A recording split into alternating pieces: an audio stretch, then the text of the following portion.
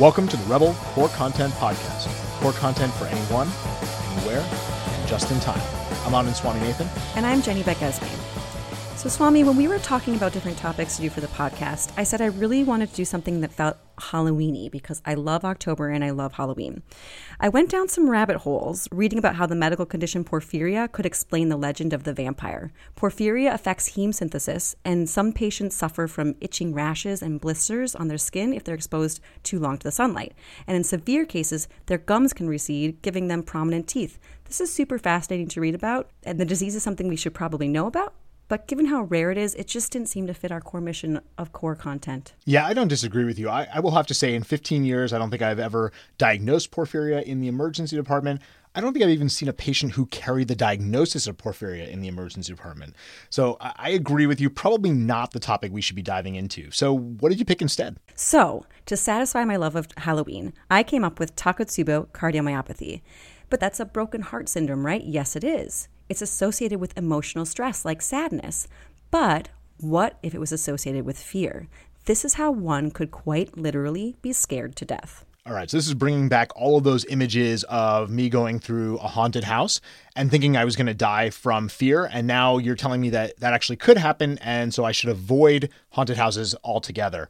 I think this is a great topic to get into because while we don't see it a ton, we do encounter this disorder. We do have to know about it. Yeah. So let's dive in. All right. Stress cardiomyopathy goes by many names, including Takotsubo cardiomyopathy, apical ballooning syndrome, broken heart syndrome, and stress-induced cardiomyopathy. It's a syndrome in which the patient has transient regional systolic dysfunction of the left ventricle, and clinically it mimics a myocardial infarction. But when the patient gets an angiogram, there's no evidence of obstructive coronary artery disease or acute plaque rupture. The term Takotsubo is from the Japanese name for an octopus trap, which has a shape that's similar to the systolic apical ballooning appearance of the left ventricle, which is seen in the most common form of this disorder. The patients will present looking very similar to an acute coronary syndrome or a STEMI, and they often will have chest pain and shortness of breath. The less common presentation is syncope. And Jenny, this is actually the first patient I ever saw had a syncopal event and then came in hypotensive with a worrisome ECG. According to the International Takotsubo Registry, that's approximately 7.5 or 8% of patients who will come in with syncope. The classic patient population that we think about is the elderly female patient. And again, according to the International Takotsubo Registry, about 90% of patients with Takotsubo are women, and the mean age is around 66 years. Like you said, Swami, these patients usually present looking like typical ACS.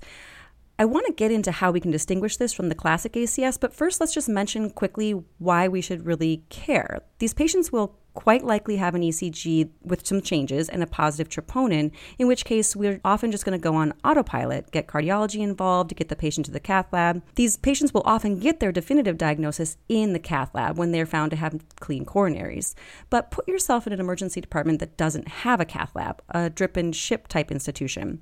Since they have no obstructive disease, they aren't going to benefit from thrombolytics. You might be tempted to give those if you haven't considered this diagnosis. But since they wouldn't benefit, they would really only be susceptible to some negative outcomes from those medications. So let's get into what might tip you off that this is the real underlying pathology. Let's start with the ECG. In acute MI, we do expect to see ST changes in a particular distribution. Now, you might see that in stress-induced cardiomyopathy as well, but the ECG presentation is pretty variable. About 11% of patients will have a normal ECG, but they can also have ST and T wave changes, ST elevation, transient left bundle branch blocks, and dysrhythmias. Interestingly, the most characteristic Takotsubo ECG is prolongation of the QTC interval, which is seen at presentation, and it can peak in length 24 to 48 hours after presentation. But it's hard to know whether this is a gender-related difference since most of the patients, once again, are women, and women tend to have slightly longer QTC intervals at baseline. Okay, so the ECG is not going to be super helpful in distinguishing this from your classic ACS. Right, exactly. It can look like any other ACS patient. So let's think about the labs. Most patients with Takotsubo will have an elevated troponin as well as an elevated BNP, which you don't always get in ACS patients, and we don't often expect to be elevated in the acute MI phase. This may help distinguish this illness and make you think more about Takotsubo in the appropriate patient. But the money really is going to be in bedside echo. The labs, the ECG, they're just not sensitive enough or not specific enough for us to make this diagnosis. What we need to do is try to incorporate a quick bedside echo into your assessment of the patient with chest pain and ACS. And we're also going to have to know then what we're going to be looking for. What echo findings are we going to see? In an acute MI, you would expect to see a focal wall motion abnormality that matches with the ECG changes that you see. But what about in the patient with Takotsubo? So in contrast, Takotsubo patients will generally have decreased left ventricular function with a mean LVEF of 41%. They will show wall motion abnormalities, but unlike the segmental wall motion abnormality of an acute MI, these patients will have wall motion abnormalities in one of a few specific patterns. The typical, most common is the apical type. This is where you see systolic apical ballooning of the LV, which reflects depressed mid and apical segments. You often have hyperkinesis of the basal walls as well, and this can be seen in up to 82% of patients. There are a couple of other variants you may see. These include the mid-ventricular type, which is the second most common type. Here you have ventricular hypokinesis of the mid-ventricle with relative sparing of the apex. Then you also have the basal type. Here you'll have hypokinesis of the base and sparing of the mid-ventricle and apex. This is called reverse or inverted Takotsubo. Now, of course, just to make everything a little bit more complicated, there's also a focal variant. So this is a rare variant where there is dysfunction of an isolated segment, and this is going to look even more like an acute MI. And then finally, there's also the global type of depression in which the patients simply have global hypokinesis. Okay, so if we see any of these findings, we might be pretty sure we're dealing with Takotsubo rather than an acute MI. We should stress, again, the workup and treatment should go along typical ACS STEMI lines as needed until this diagnosis is made clear. But let's assume it's not a direct cath lab STEMI. We have echo findings that suggest Takotsubo. Let's get into the management. All right, so we want to treat them again as STEMI or ACS. So you're going to activate your cardiology team. You're going to talk to your cath lab and say, I've got a patient with ECG findings that are concerning for STEMI, but I've also got these echo findings that are more concerning for Takotsubo. We're going to need your help to suss this out. The special treatments that we need to make sure we're doing are monitoring for QTC interval prolongation and dysrhythmias, which we should be also looking for in STEMI patients as well.